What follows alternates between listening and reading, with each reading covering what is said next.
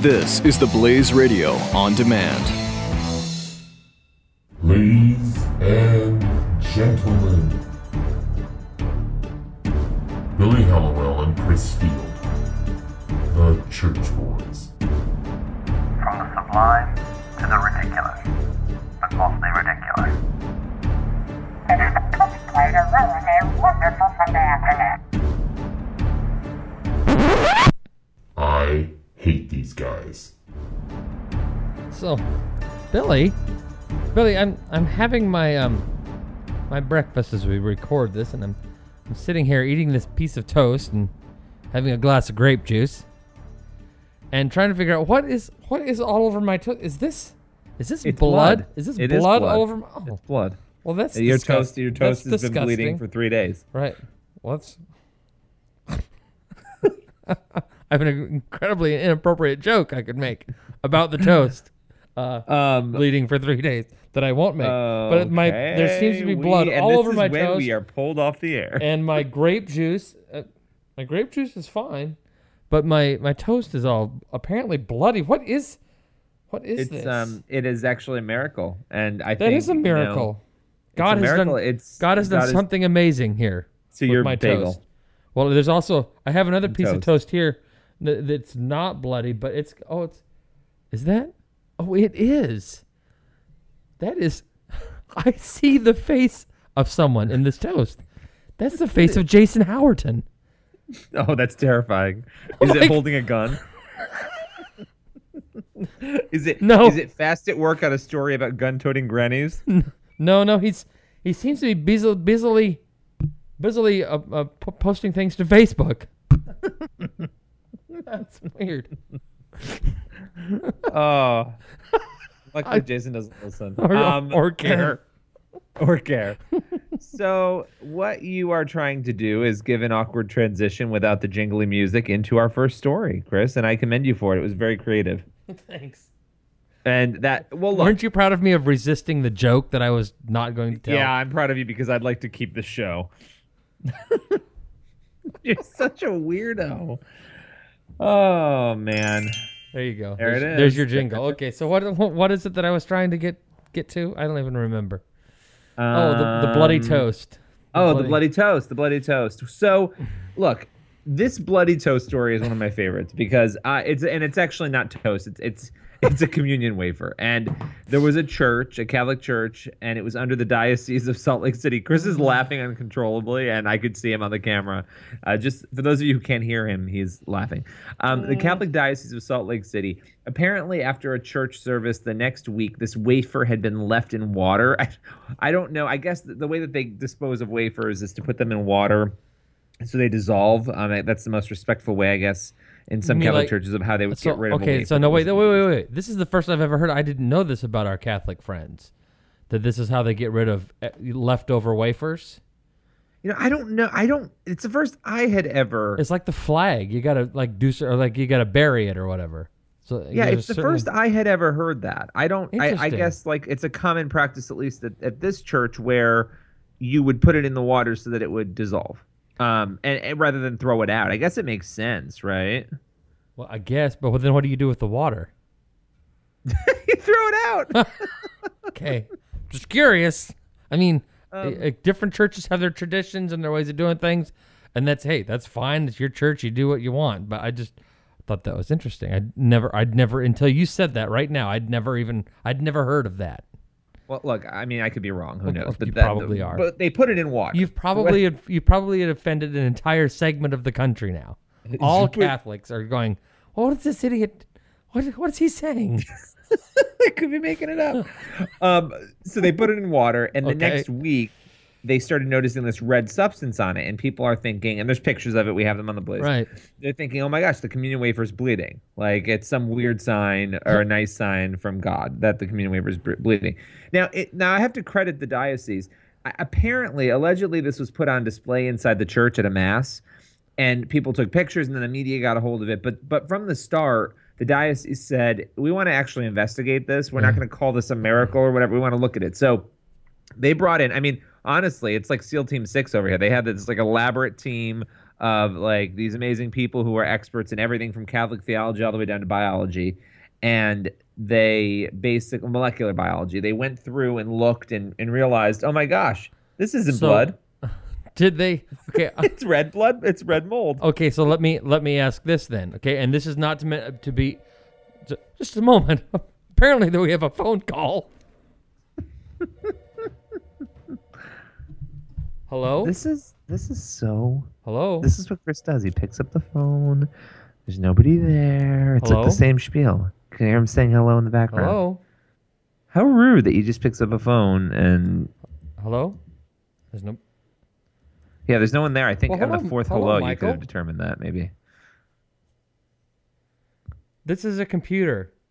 This is a computer doing a try. No, you're not a real person. Don't you hate it when they do these with these calls? Hello.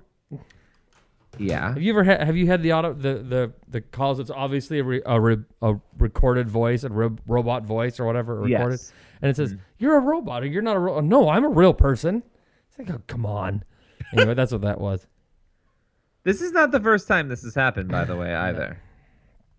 So okay, so let me ask this. Going back to the wafer with had the red mold on it. Okay, let me ask a question. They did a molecular test on it, right? I mean, they got in to see what it was.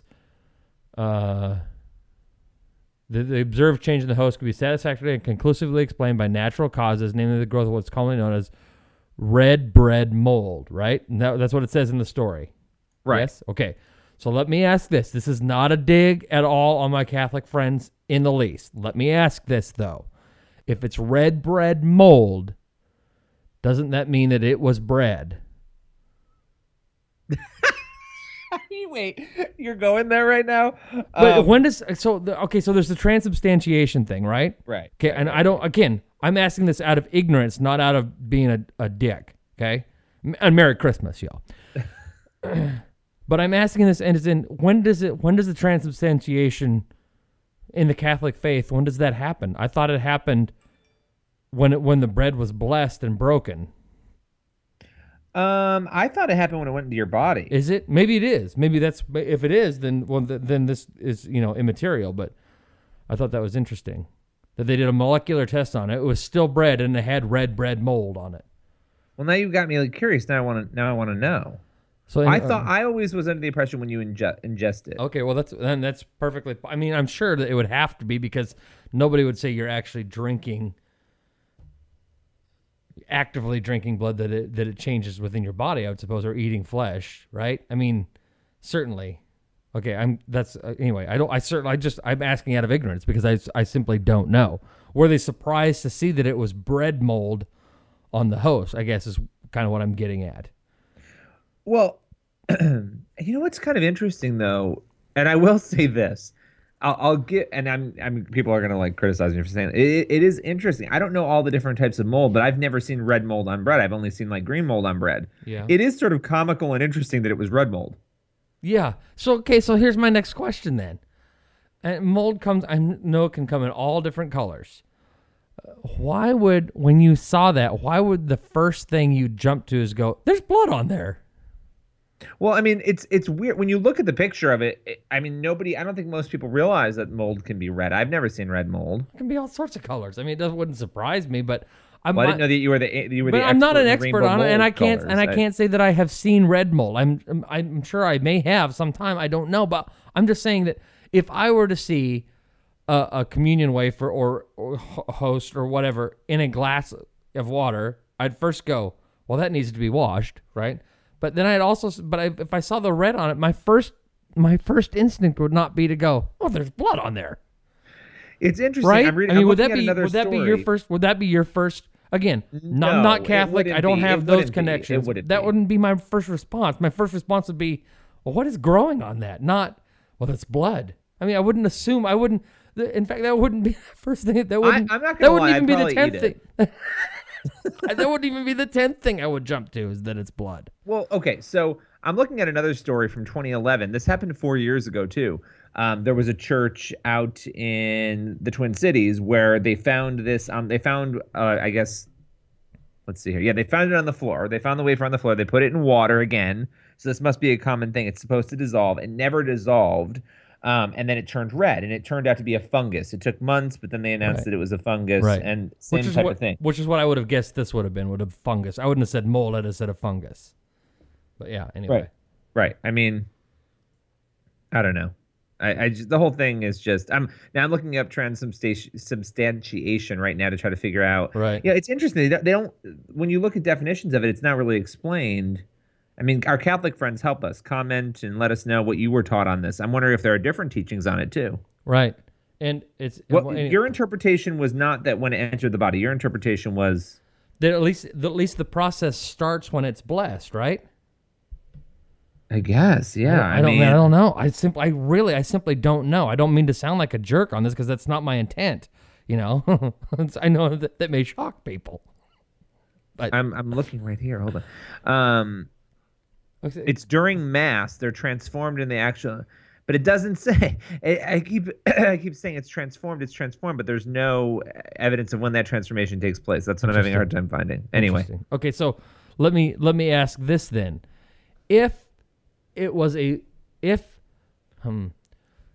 okay, so I don't understand jumping to the conclusion that it's blood first versus anything else, right? Okay, but if you were to assume that it's blood or think that it's blood, why would you immediately say this is a miracle and a sign that God's trying to bless us here, because they look at it as a positive thing. But the church didn't do that. I mean, the people who saw it, though, the parishioners, right? Why would that be? I don't understand why. Why would a bloody wafer immediately have you go look on the positive side of it as it being something positive versus something negative? Well, I think a lot of people over spiritualize. They see spiritual things everywhere. And to the Catholic Church's credit, they always say this. I don't know in practice how this works out in different churches, but and we have this in the story too. Very few times are things actually miraculous. Most things have a natural explanation. Sure. And that natural explanation, they seek it. They try to figure out what that is. I think some people, though, view the world. I have people in my own family. I know people who everything is spiritual. Everything. I mean, if somebody that I know, that I know very well, I had a Christmas tree that died, remember? Andrea, yeah. No, it was not Andrea. She laughed at this. I had a Christmas tree that died, and this person was saying that it could have been spiritual. For some reason, something was not healthy or not spiritually healthy, that the Christmas tree never took water. And I started laughing. I'm like, the Christmas tree didn't take water because I bought a dead tree and didn't realize. I mean, it's not because there's some spiritual... And now my new tree is taking tons of water. So clearly that demonic force must be gone. So I think my point is that some people look at everything as being spiritual. And we, you have to be careful on this. And I think they were, and they did a prompt investigation and realized that there was something growing on the bread. Well, anyway, I think it's fascinating. And I think it's... I don't know when the host thing happens or the transubstantiation thing happens. I don't get, again, not being Catholic and not having this, raised, I'm not in this tradition, raised in this tradition, don't understand immediately thinking it's blood. And I also don't understand, if you do immediately think it's blood, why you think that would be a good thing versus a bad thing. Rarely do things that bleed for 3 days result in something good. This is interesting. I'm on a website right now, CatholicDoors.com. I have no clue if this is legitimate or not, so I shouldn't even be sharing it. But it's run by the Freedom, the Freedom from Religion Foundation. But they're saying that water is a thing. Putting it in water to get rid of it is a thing. But if it falls on the floor, you're apparently supposed to eat it immediately too. That's another way to dispose of it. Like a 5-second rule kind of thing. Like there's a Catholic Catholic 5-second rule. EWTN, when a host isn't swallowed. This is really interesting. Let's see. EWTN. What is it? A host which has been partially consumed in some way may be disposed of by placing it in water until it's dissolved, and then pouring the water into the sanctarium or into the ground. So that's how you get rid of the water. Huh.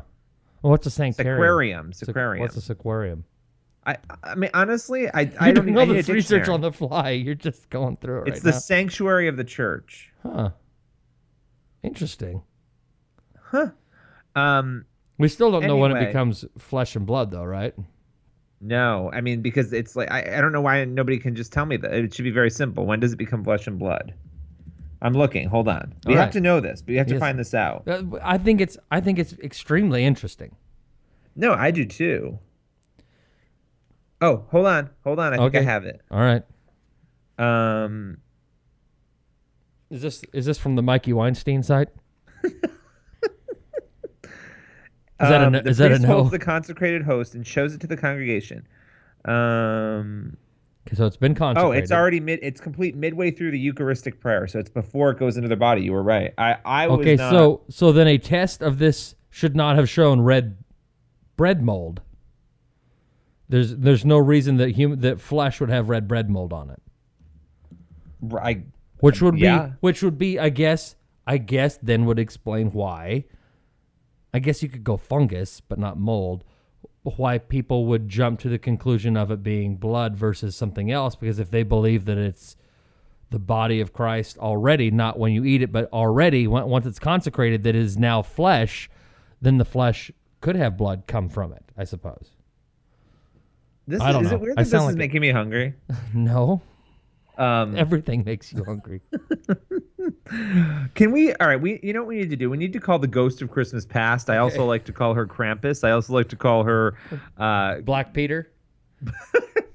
There's a lot of names that I have for her. She has no idea that we're calling her, but I think we need to call All right. Sarah Rivette because she's basically a sweeter version of the Grinch wrapped up in a package. Well, let me just stop there. Let's She just has call her because she has her Christmas rules, right? she does, and I mean I want her to explain them. I don't want to ruin it for anybody because I want her to tell us how parents should treat their kids at Christmas, what they should do, and in between the beatings, I want her to tell us. Oh, you awkward transitioned me in the middle of my. I just needed to because you were annoying me with all of your talking, and I actually couldn't stop talking. It was one of those moments where you just keep I going. know we need you to know? get into the next topic, so I figured that was the best way to do it. That was actually a good move. All right. All right, we're calling Sarah Rivette. It's going to be a surprise. It's going to be a bombshell. Is she even there? I don't know. We'll find out, won't we? She's on Slack.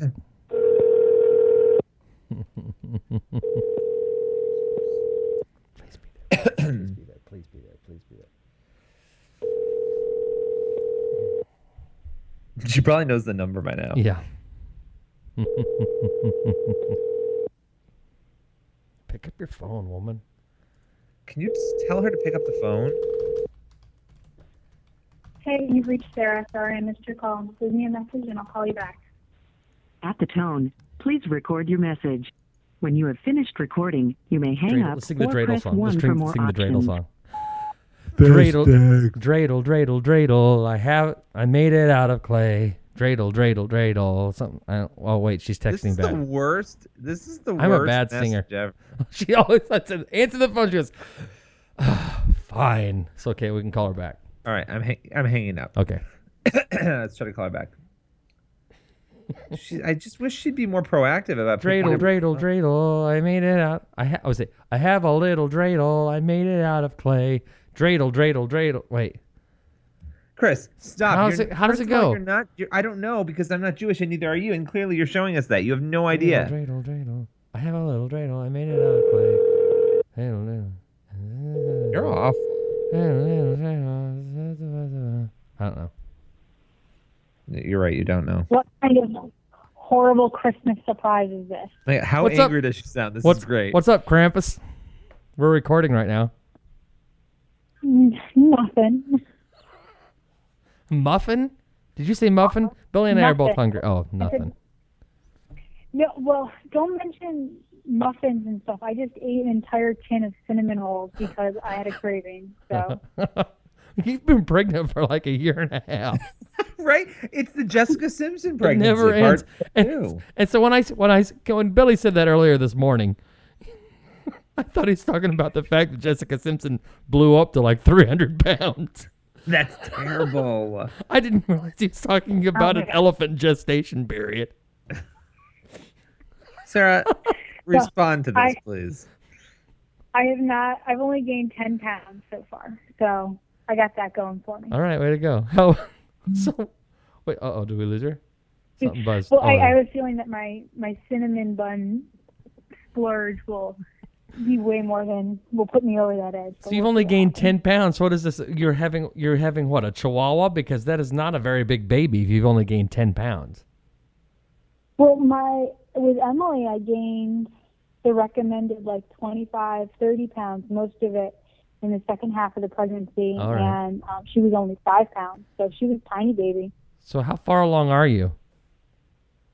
I am 23 weeks on Saturday, so I am just a little bit over halfway. So, and it just seems like it's been for forever.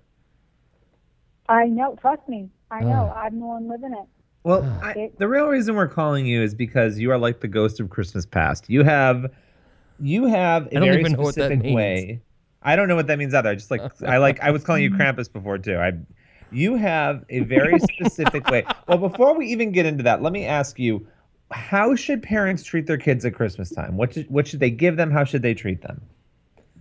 Okay, so I am, up until meeting my husband, I was very anti-Christmas. Of course you were. I was a Scrooge. I was a Grinch. Yep, I corroborate.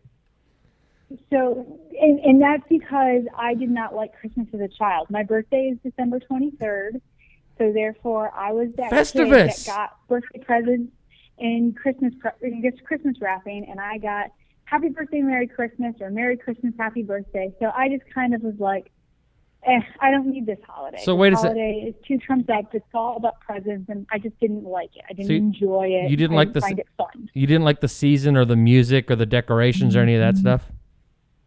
No, and I mean, I will go back and I will share some of my Scroogey Christmas posts from a few years ago when I was living in Philadelphia.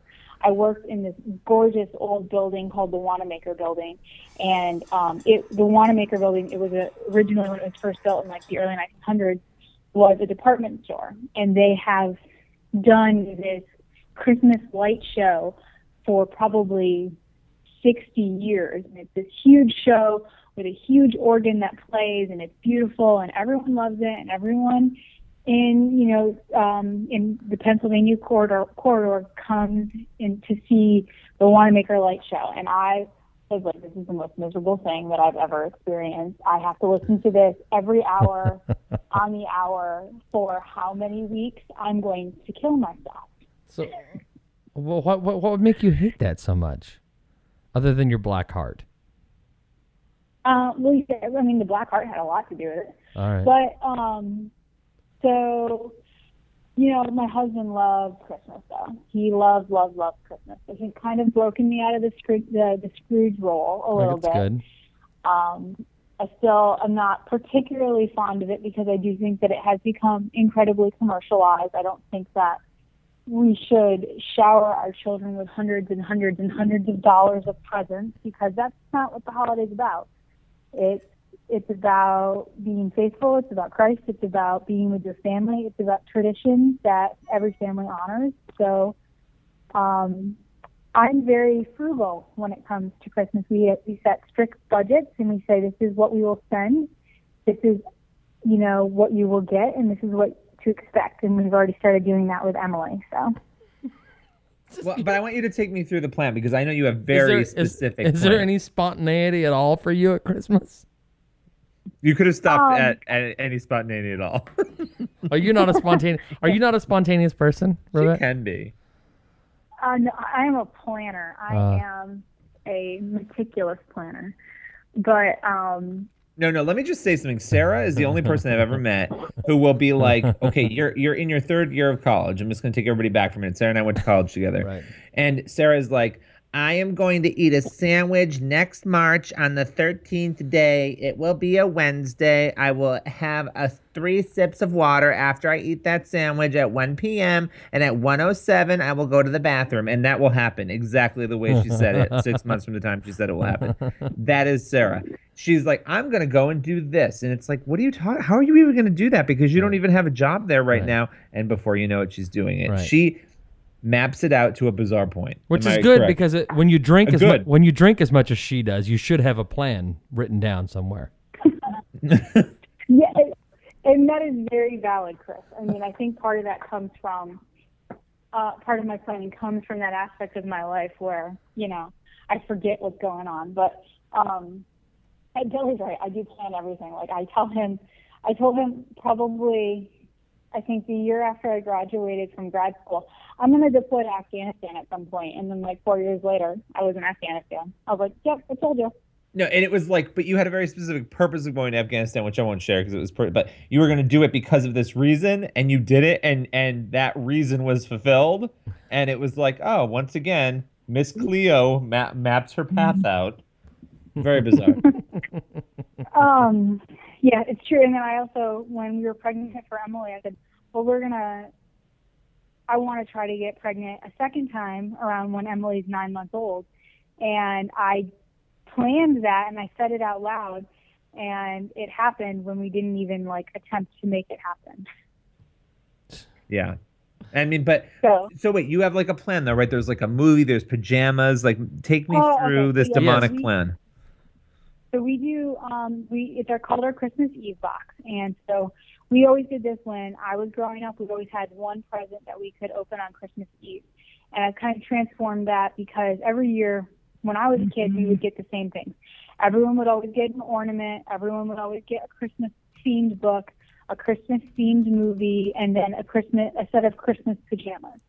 So I've kind of consolidated those 4 elements into the Christmas Eve box, where everyone gets a new set of pajamas, an ornament to put on the tree, a movie, and then a movie to watch the next day when everybody, the parents are cleaning up from Christmas and the kids are enjoying their toys, and then a book to read before going to bed. Okay, now, let me ask you something. Okay, so you grew up hating Christmas, and so you thought, in order to help my daughter enjoy Christmas, I'm going to bring in the traditions from my childhood.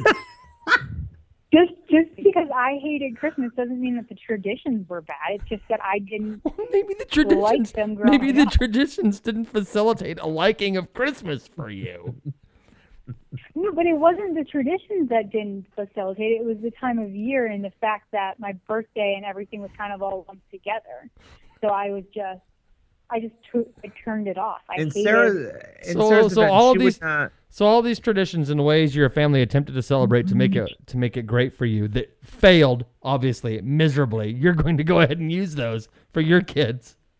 Because like they didn't fail. Like it wasn't the traditions that failed me. It was the fact that I always kind of was like, they did. I mean, today and if they had been successful, the traditions had been successful, you wouldn't have been so anti-Christmas. But they had a lot of things working against them, granted. Now, does your husband or his family have traditions that maybe you should go, honey, what would you like to do? They did the same kind of thing. Okay. So a Christmas box that they get, so is it a one-day celebration then for the kids? Just Christmas Eve, they get the box and that's it, or what? No. Christmas Eve they get the box, and then Christmas morning, there'll be the Santa present, like the one thing that they wanted or whatever. Emily obviously can't tell us what she wants. She has no concept what Christmas is. She's only 15 months old, but it'll be like the thing that they wanted, and then so it's one Santa gift, and then everything else is from mom and dad. So okay, what about before? Like your birthday is on Festivus, the 23rd. So do you guys do anything between, Thanksgiving and Christmas? I mean, do you decorate for the whole Christmas season, or is it just like you get the Christmas box on Christmas Eve and you get 2 presents on Christmas and that's it? I mean, do you do the whole season thing? I can't stop my husband. My husband is is a Christmas fanatic, so good. I just kind of have given into it at this point. Your husband, I like your husband. He's the only person. He's the only person in the history of the show who's actually been on the show nude. Or at least shirtless. Shirtless, I should say. Yeah. But the other thing that we do every Christmas is we have an ugly sweater party, and we have friends and family come over, and we have a sweater contest and lots of food. Which and doesn't surprise me at all. Booze and stuff. Because I figure, of course, Sarah's going to have one party all Christmas season, and the goal of it is to find things she can ridicule. I mean, it's perfect. Yeah. Last year, actually, I even went so far. I didn't do it this year because I've been so, Pregnant. bedridden with this pregnancy. But last year we actually did really tacky Christmas decorations in the yard. Yeah. And we did tacky. I did some tacky, like horrible Christmas food that obviously no one touched, so it wasn't even worth doing. Besides the fun of doing it. So. All right, I'm letting you off the hook, Sarah, because Chris is going to keep going here. You have a very, very planned out Christmas, which is not a bad idea. Because we're not going to get our kids a lot, and then we got our kids a lot. That's what happens. You end up doing that, So it's good. You're being smart. I mean, it's easy to get out of control, and it's easy to lose sight of what the whole season's about. And for I'm kind of new and Billy knows this, I'm new in general in terms of like my journey through faith. So like for me, Christmas, I'm making it about family. I'm making it about what we do together. And I like that. That's good. I how like we that. spend the season together rather than what you get on this one day. No, that's good. So, I like that. And this year we're going to start. So we're going up to my in-laws' house for the week before. So we're going to, as a family, we're all going to go out and see Santa and get our pictures taken. We're going to go to a Christmas Eve Mass or service. I don't know. The in-laws get to pick the church, so I'm not sure exactly where we're going. And then we're going to also find down here in the South, people decorate their houses, but it's not as grand. So they have these like drive-through things on ranches where they're just thousands and thousands and thousands of lights. Right. So you drive through and you kind of like stay in your car and you kind of go through this little like Christmas light village. So we're going to do one of those. So those are the types of things that I think are important for us as a family. So do you watch like? One of the things I love during Christmas to do with my kids is like watch the different Christmas specials that come on. Do you guys do those things? And do you watch those with the little one? Like my wife and I, before we had kids, would watch the old Christmas specials just together. We'd sit down and watch those. Well, we're cable cutters, so we have to find whatever we can on Netflix. They have them on DVD like and on that. Netflix. Yeah. I know. And this year, the Christmas movie, I mean, it's not like Emily will know this now, or if I say it now or in 2 weeks in a week and a half when she opens it, but we got the Peanuts holiday collection as our movie this year. Yeah. So it'll have the Christmas special and the Thanksgiving special and the Halloween special. President Obama's not aware of what the true meaning of Christmas is according to his appearance in that special commemorating that, but maybe you could send a letter to the White House letting him know that there's a reading in that show of Luke 2 that actually describes what Christmas is really about. Luke, in case you're not aware, comes from the Bible. Yes. No, I thought Luke was from Star Wars, guys. Well, there's that too. Oh my gosh, I don't know what just happened. Okay, we lost Sarah. Okay. She's now gonna be so pissed. Speaking of Luke, are you going to Star Wars this weekend? No, I'm not watching Star Wars. Let me listen, okay? Oh no, because that's right. You're a Trekkie. I forgot. No, I forgot. You're a Trekkie. I'm not a Trekkie, and I don't watch Star. I'm sorry, Star Wars is so overblown. Okay, the most interesting thing was Princess Leia's hairstyle. That was the most interesting in that movie. More interesting than her hairstyle was the iron bikini. I might. Right. Well, I'll give you that. Okay. But no, wait. I know I've asked this before, but let me ask it again. It's more rhetorical than anything else. Of the two of us, which of us has been to a Star Trek convention? Right, you have. So you are you're a Trekkie, and Trekkie and Star Wars people don't get along, which is obviously why you and I fight all the time. I enjoy Star Trek. Not a Trekkie though. I'm not. If you have the outfit and you go to the conventions, you're a Trekkie. No, I never. Okay, first of all, I didn't have the outfit. No, Let's flip this. Wait a minute. I was 8 years old. Okay.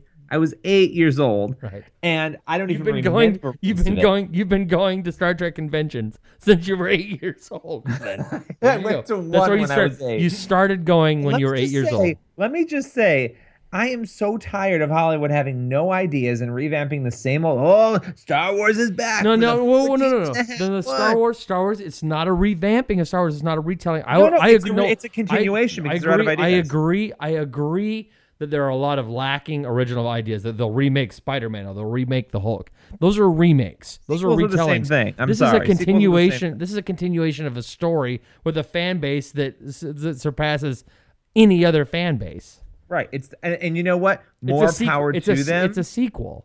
More power. Yeah, but sequels are the same thing. Again, No. I mean, I understand. they're- I can understand that argument. I get that. Right? Come up with something brand new, but it's this Disney. Enough Disney. It's Go J.J. make another Abrams. Though. Frozen. Disney is only financing it. I don't think it's going to be Disneyfied because J.J. Abrams is doing it. Listen, I'm over it. I never was into it. I don't. So you don't want another. You don't want to have another because J.J. Abrams. There's another J.J. Abrams production company, Bad Robot, is putting out another Star Trek movie. He got out of directing and he's hired somebody else to direct it. I think it's going to be great.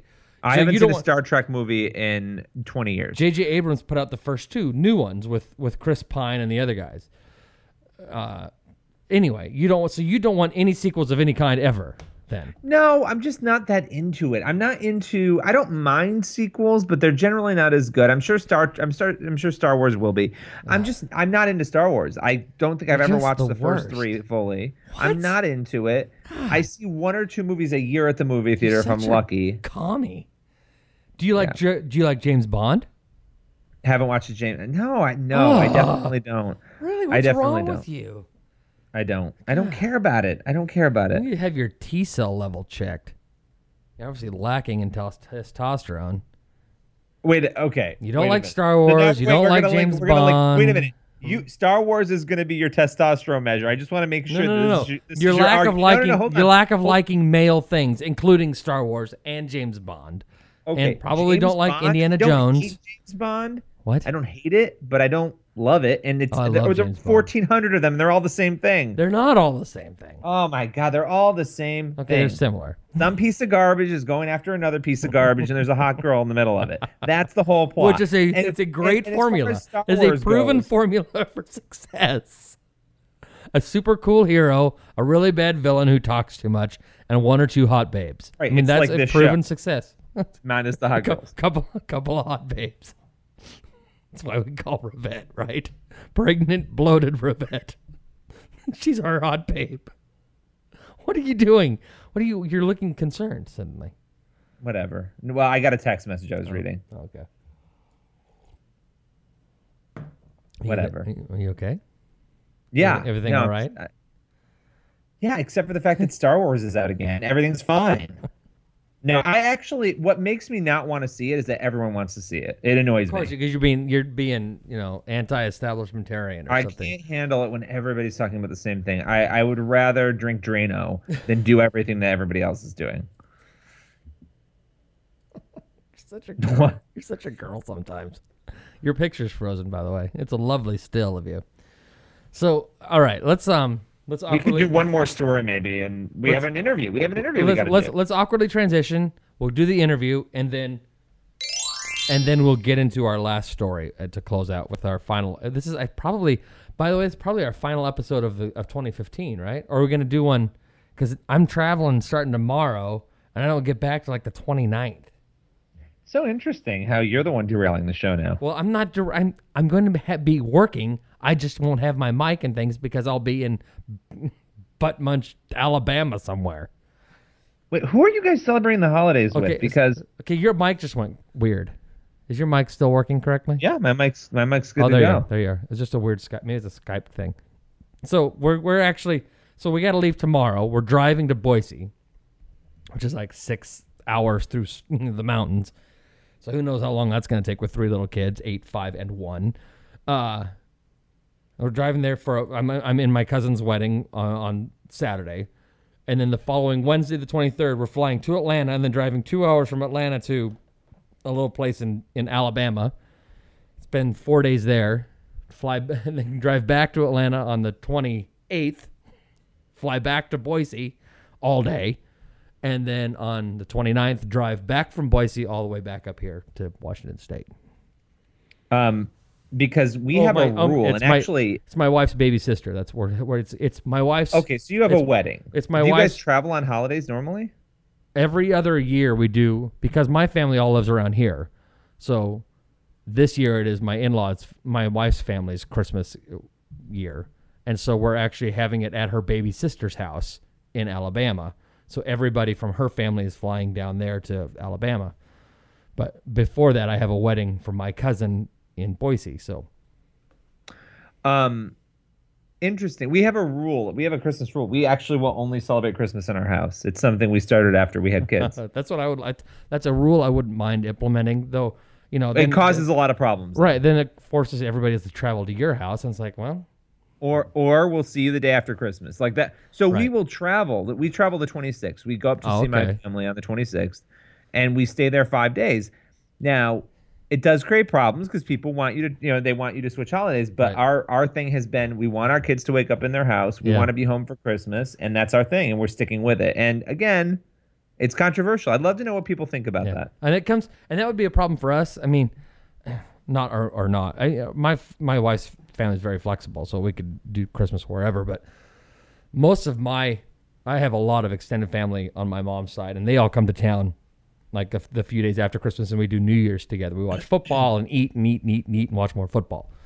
So that's kind of our Christmas time together then. So whatever. Christmas in our house is whatever. It doesn't really matter. All right. Well, so what's this interview we're doing? I forget. Is it one of your end times things again? Why are you? Oh, I've been obsessed with the end times. Of course you have, because of your. So basically, this interview, it is end times, but it's a little more interesting than the general end times. This person has a theory, because in this case, and I'm a name butcher, as we know, but I'm going to pronounce the name. He's a professor, and he works at Brookings. He's a fellow with the Center for Middle East Policy at Brookings. His name is Shibli Telhami. Okay. And I interviewed him. Really smart guy, professor.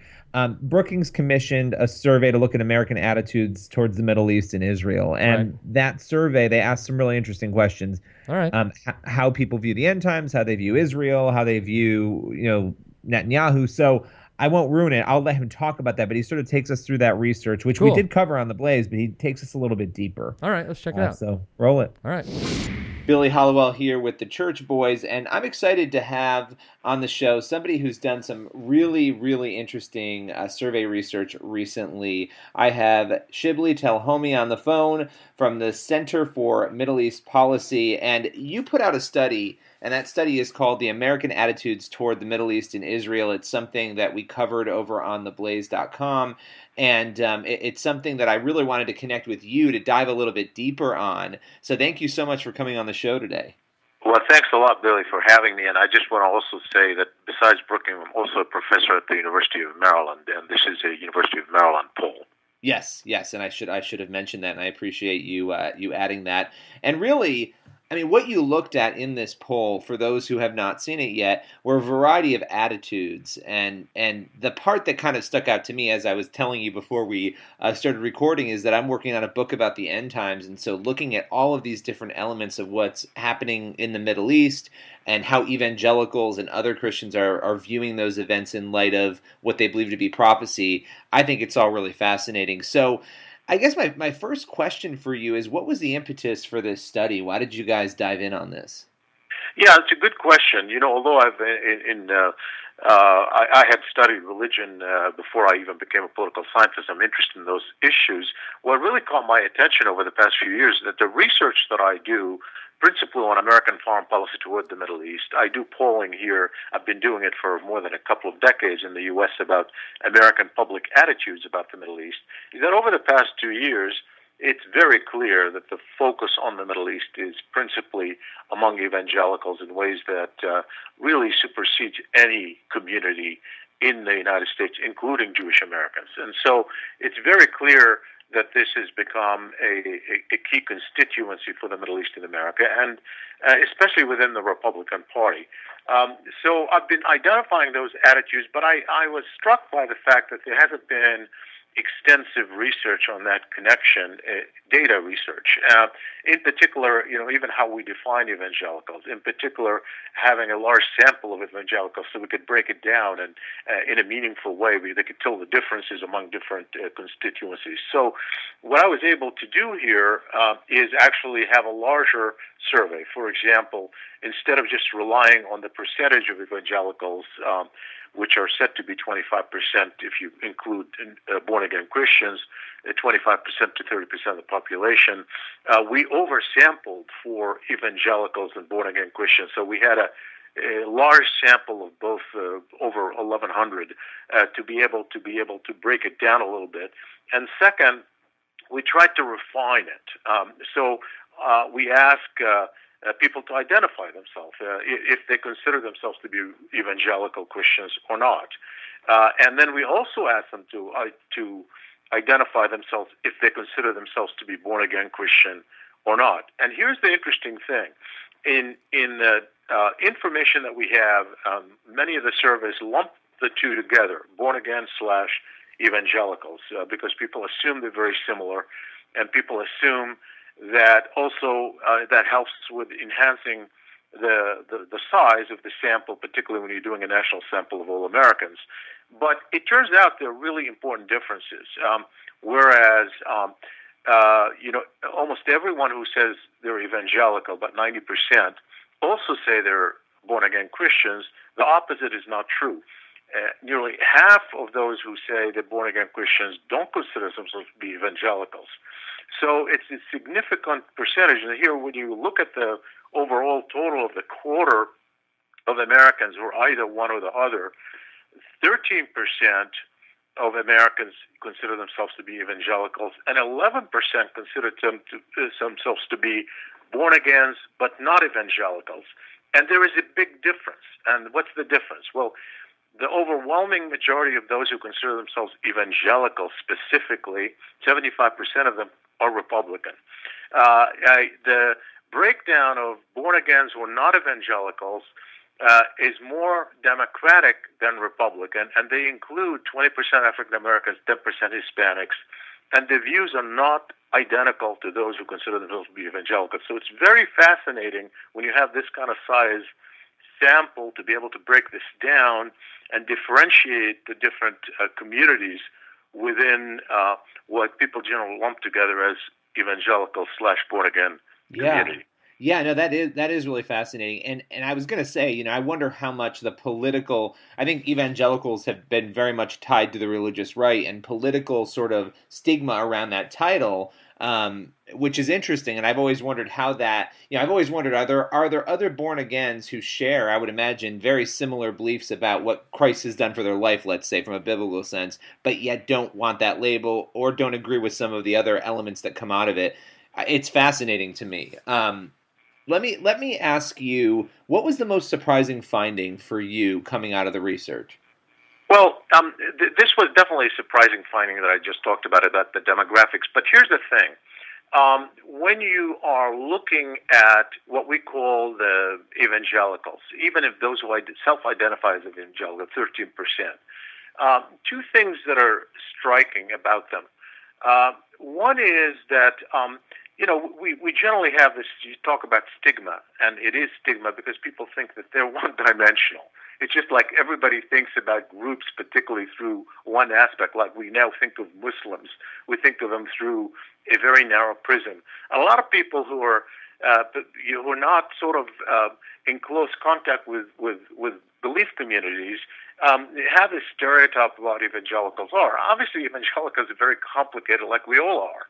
And so what you find, for example, is that they're divided in terms of what they care about, and whether it's on social issues or foreign policy issues. Let me give you one example, and that is the Syrian refugee issue, which I didn't directly pull on, but I'm going to give you something that's interesting. In the Pew, for example, did a poll which showed that evangelicals tend to oppose absorbing Syrian refugees in large numbers in the rest of the population. But when you poll them on a separate issue, which is the issue of compassion, for example, when you say, how important is the golden rule to you on a scale of 0 to 10? A majority of them rank it 10, which is the single most important rule, and and the overwhelming majority, 90%, rank it from 7 to 10. So there's this kind of balance between compassion and worries about terrorism that is obviously leading some to question whether, in fact, they're doing the right thing. So to lump them together based on the fear element, not about the compassion element, is just not right. And so that's one thing that is obvious. The second thing is we always ask the question whether because 75% of evangelicals are on the right in the Republican Party, whether this is really more of a political culture than it is a belief issue. Is it driven by theology, or is it driven by political culture? We all know that, of course, all things are a combination of these things. It's not like a single factor. But we do know now from the research that a lot of it is belief-based. Yeah. How do we know that? Well, if you take if you set aside the evangelical Republicans out of the Republican Party, they constitute roughly 23% of the Republican Party, those who say they're evangelicals. If you set them aside, then the rest of the Republican Party on matters related to Israel and the Middle East is not different from the rest of the population. And so clearly the views of evangelical Republicans are not the norm of the Republican Party per se, and that tells you something. And second, when we test on specific issues, such as what is your position on Israel based on? Is it based on an analysis of the national interest? Is it based on your religious faith? Clearly, a larger number of them say religious faith. And third, when you inquire further into the theological aspects with end times and the belief in end times and the relationship between their expectation of the biblical interpretation of prophecy, whether it's literal or not, you find that there's a huge correlation between those who believe that end times will happen, and some roughly 17% believe it's going to happen in this century. So that's a substantial group of people. Obviously, the overwhelming majority, as you might expect, believe that it'll happen, but one can't tell when.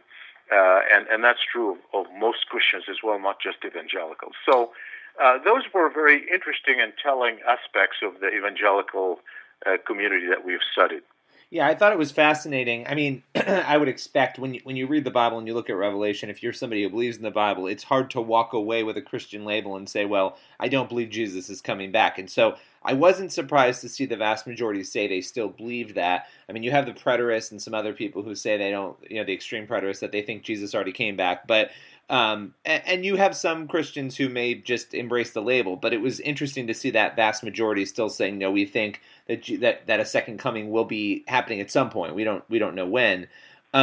One of the fascinating pieces was the violence in the Middle East as a sign, seeing that violence as a sign of the end times, where you had, I think it was 79% of evangelicals saying that they view that as a sign, and about 43% of the non-evangelical Christians saying the same. Were you surprised by the gap there at all?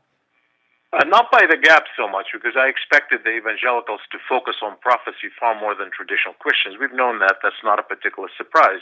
But what surprises, though, how large a majority of evangelicals believes in this, that this really is a sign, and that something is going to happen in Israel, and things are going to turn against Israel as you get closer to end times. So that's much closer to a literal belief than they even say they have of prophecies in the Bible. So it surprised me, and I'm just wondering whether it's just a function of the fact that we have so much news coming out of the region right now, mostly negative news and fear of terrorism and everything else that's going on, that's exacerbating that. I don't have historical data to compare to say they've changed profoundly from 5 years ago. But I really intend to keep this up, to doing it annually, to see how this is evolving.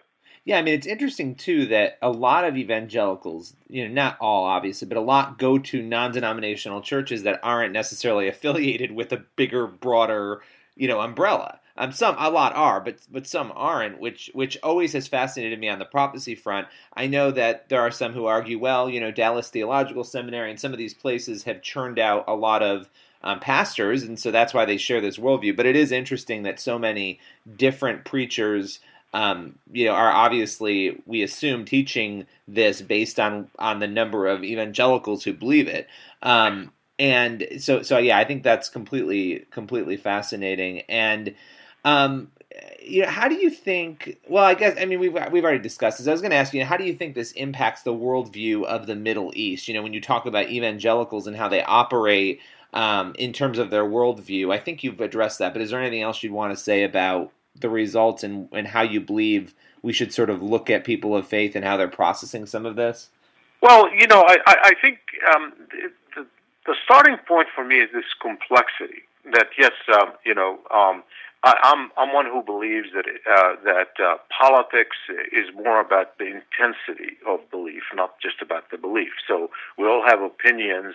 How important they are to us is a question that is behaviorally relevant. Those things that I care most deeply about, that I believe most strongly, are the ones that I'm likely to act on. So even though a lot of evangelicals express those kind of views in general, you have to measure the intensity of their views in relation to other things to see whether they're really consequential for the way they behave. And what we find, in fact, is that it's true that there are political consequences, particularly on the way, whether they favor Israel in abstraction, whether they favor relinquishing the West Bank that Israel now controls, or see it as part of biblical Israel. But when you break it down and try to look at how they view a particular result of the Arab-Israeli conflict, do they support a two-state or one state in which Arabs and Jews are equal? You find that a majority of them still take those two positions that seem to be relatively at odds with the belief that they're projecting, namely that a majority will either support a two-state solution in which the West Bank actually becomes part of a Palestinian state, or support a one state in which Arabs and Jews are fully equal, so that it is no longer a Jewish state. And so that's very interesting, because that's where the rest of the population is as well. But if you combine those two together, that still is the majority of where evangelicals are. And one more thing about the worldview. It's fascinating to me, I ask these questions about whom among world leaders do you admire most, and I ask the same thing about religious leaders. And so for the political leaders, obviously the focus on Israel is obvious. So when you poll Republicans, the Prime Minister of Israel, Netanyahu, is just in an open-ended question where they can name anybody they want, is number one, tied with Ronald Reagan. Among evangelicals,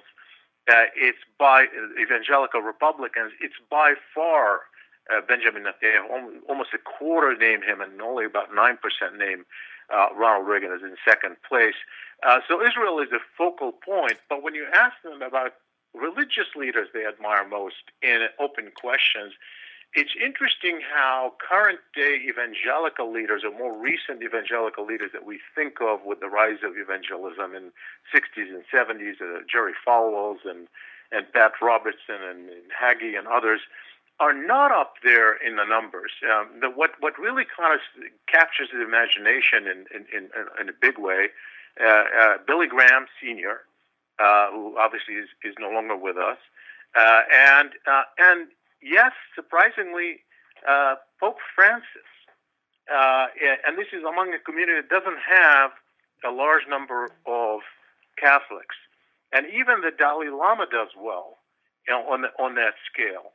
And when you specifically probe into trying to measure favorability of particular evangelicals, none of them get a very large number of favorable ratings. And that tells me that most of the evangelicals aren't looking to those grand national evangelical leaders that we see on television and hear from, but rather to local pastors or smaller communities.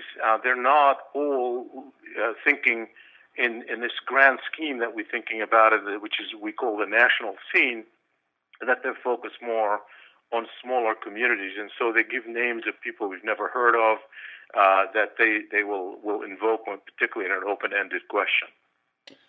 Well, listen, this has been fascinating, and I want you to keep in contact with me. Let me know what other research you're doing. I assume, like you said, you're going to be doing this every year and tracking it and looking at it. So I'm excited to see what. Yeah, well, not only that, but I'm writing a book on the evangelicals in the Middle East, and it sounds like you have an interest in aspects of that, and I'd love to keep in touch and learn more about what you're doing. Absolutely, absolutely. Well, listen, this has been great, and I really thank you for your time. My pleasure. The Church Boys. Back to the Church Boys. All right, so we know we promised we're going to get back to a story here after that interview, which was really good, by the way, Billy. Well done. You sounded educated in that interview, and it makes me uncomfortable. Anyway, we were going to talk about a story, but we're both looking at the clock and thinking, we got to get out of here because we've got a zillion things to do. So, Billy, just want to wish people a Merry Christmas. Maybe a Merry Christmas, Happy New Year. everyone. And honestly, I want to hear in the comments section of whatever story we put this in, I want to hear how people feel about Christmas, the Christmas at Sarah's house that she organizes. So this is. Do you get your kids a lot of gifts, Chris? Do you get them a lot? Yeah, I mean, we don't necessarily spend a ton of money, but like we'll get them a couple outfits and a couple toys, and there's a Santa gift and Santa and stocking stuffers and that sort of thing, and then they get a gift for each other. So Izzy will buy something for Colt and for Lucy. So I'm interrupting your Christmas. Yeah, it's okay. Something popped in my head.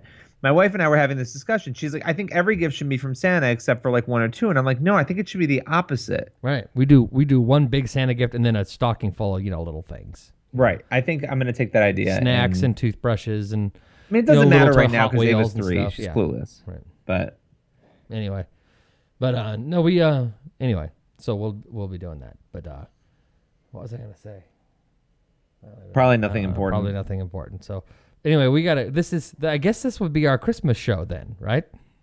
Yeah, since you're unavailable. Show title. I guess this is our Christmas show. So we'll be getting out of here and we'll post this weekend and then we'll see you guys probably. We're hoping to have some interviews that we'll post during the week of Christmas, right? Well, that's the plan. If those interviews come through, we'll post some free fall interviews.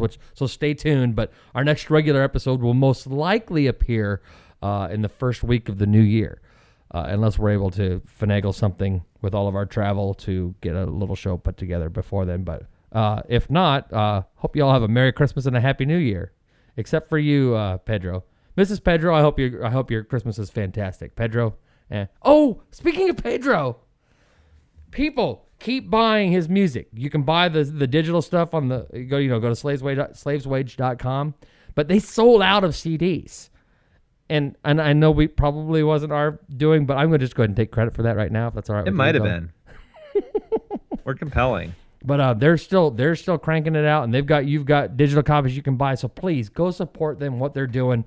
It's pretty awesome to see Blaze type people engaging in the culture and doing things to spread messages of goodness around the world. All right, Billy, any last words for the people? Read Luke too, and watch Charlie Brown. Merry Christmas, y'all. Bye-bye.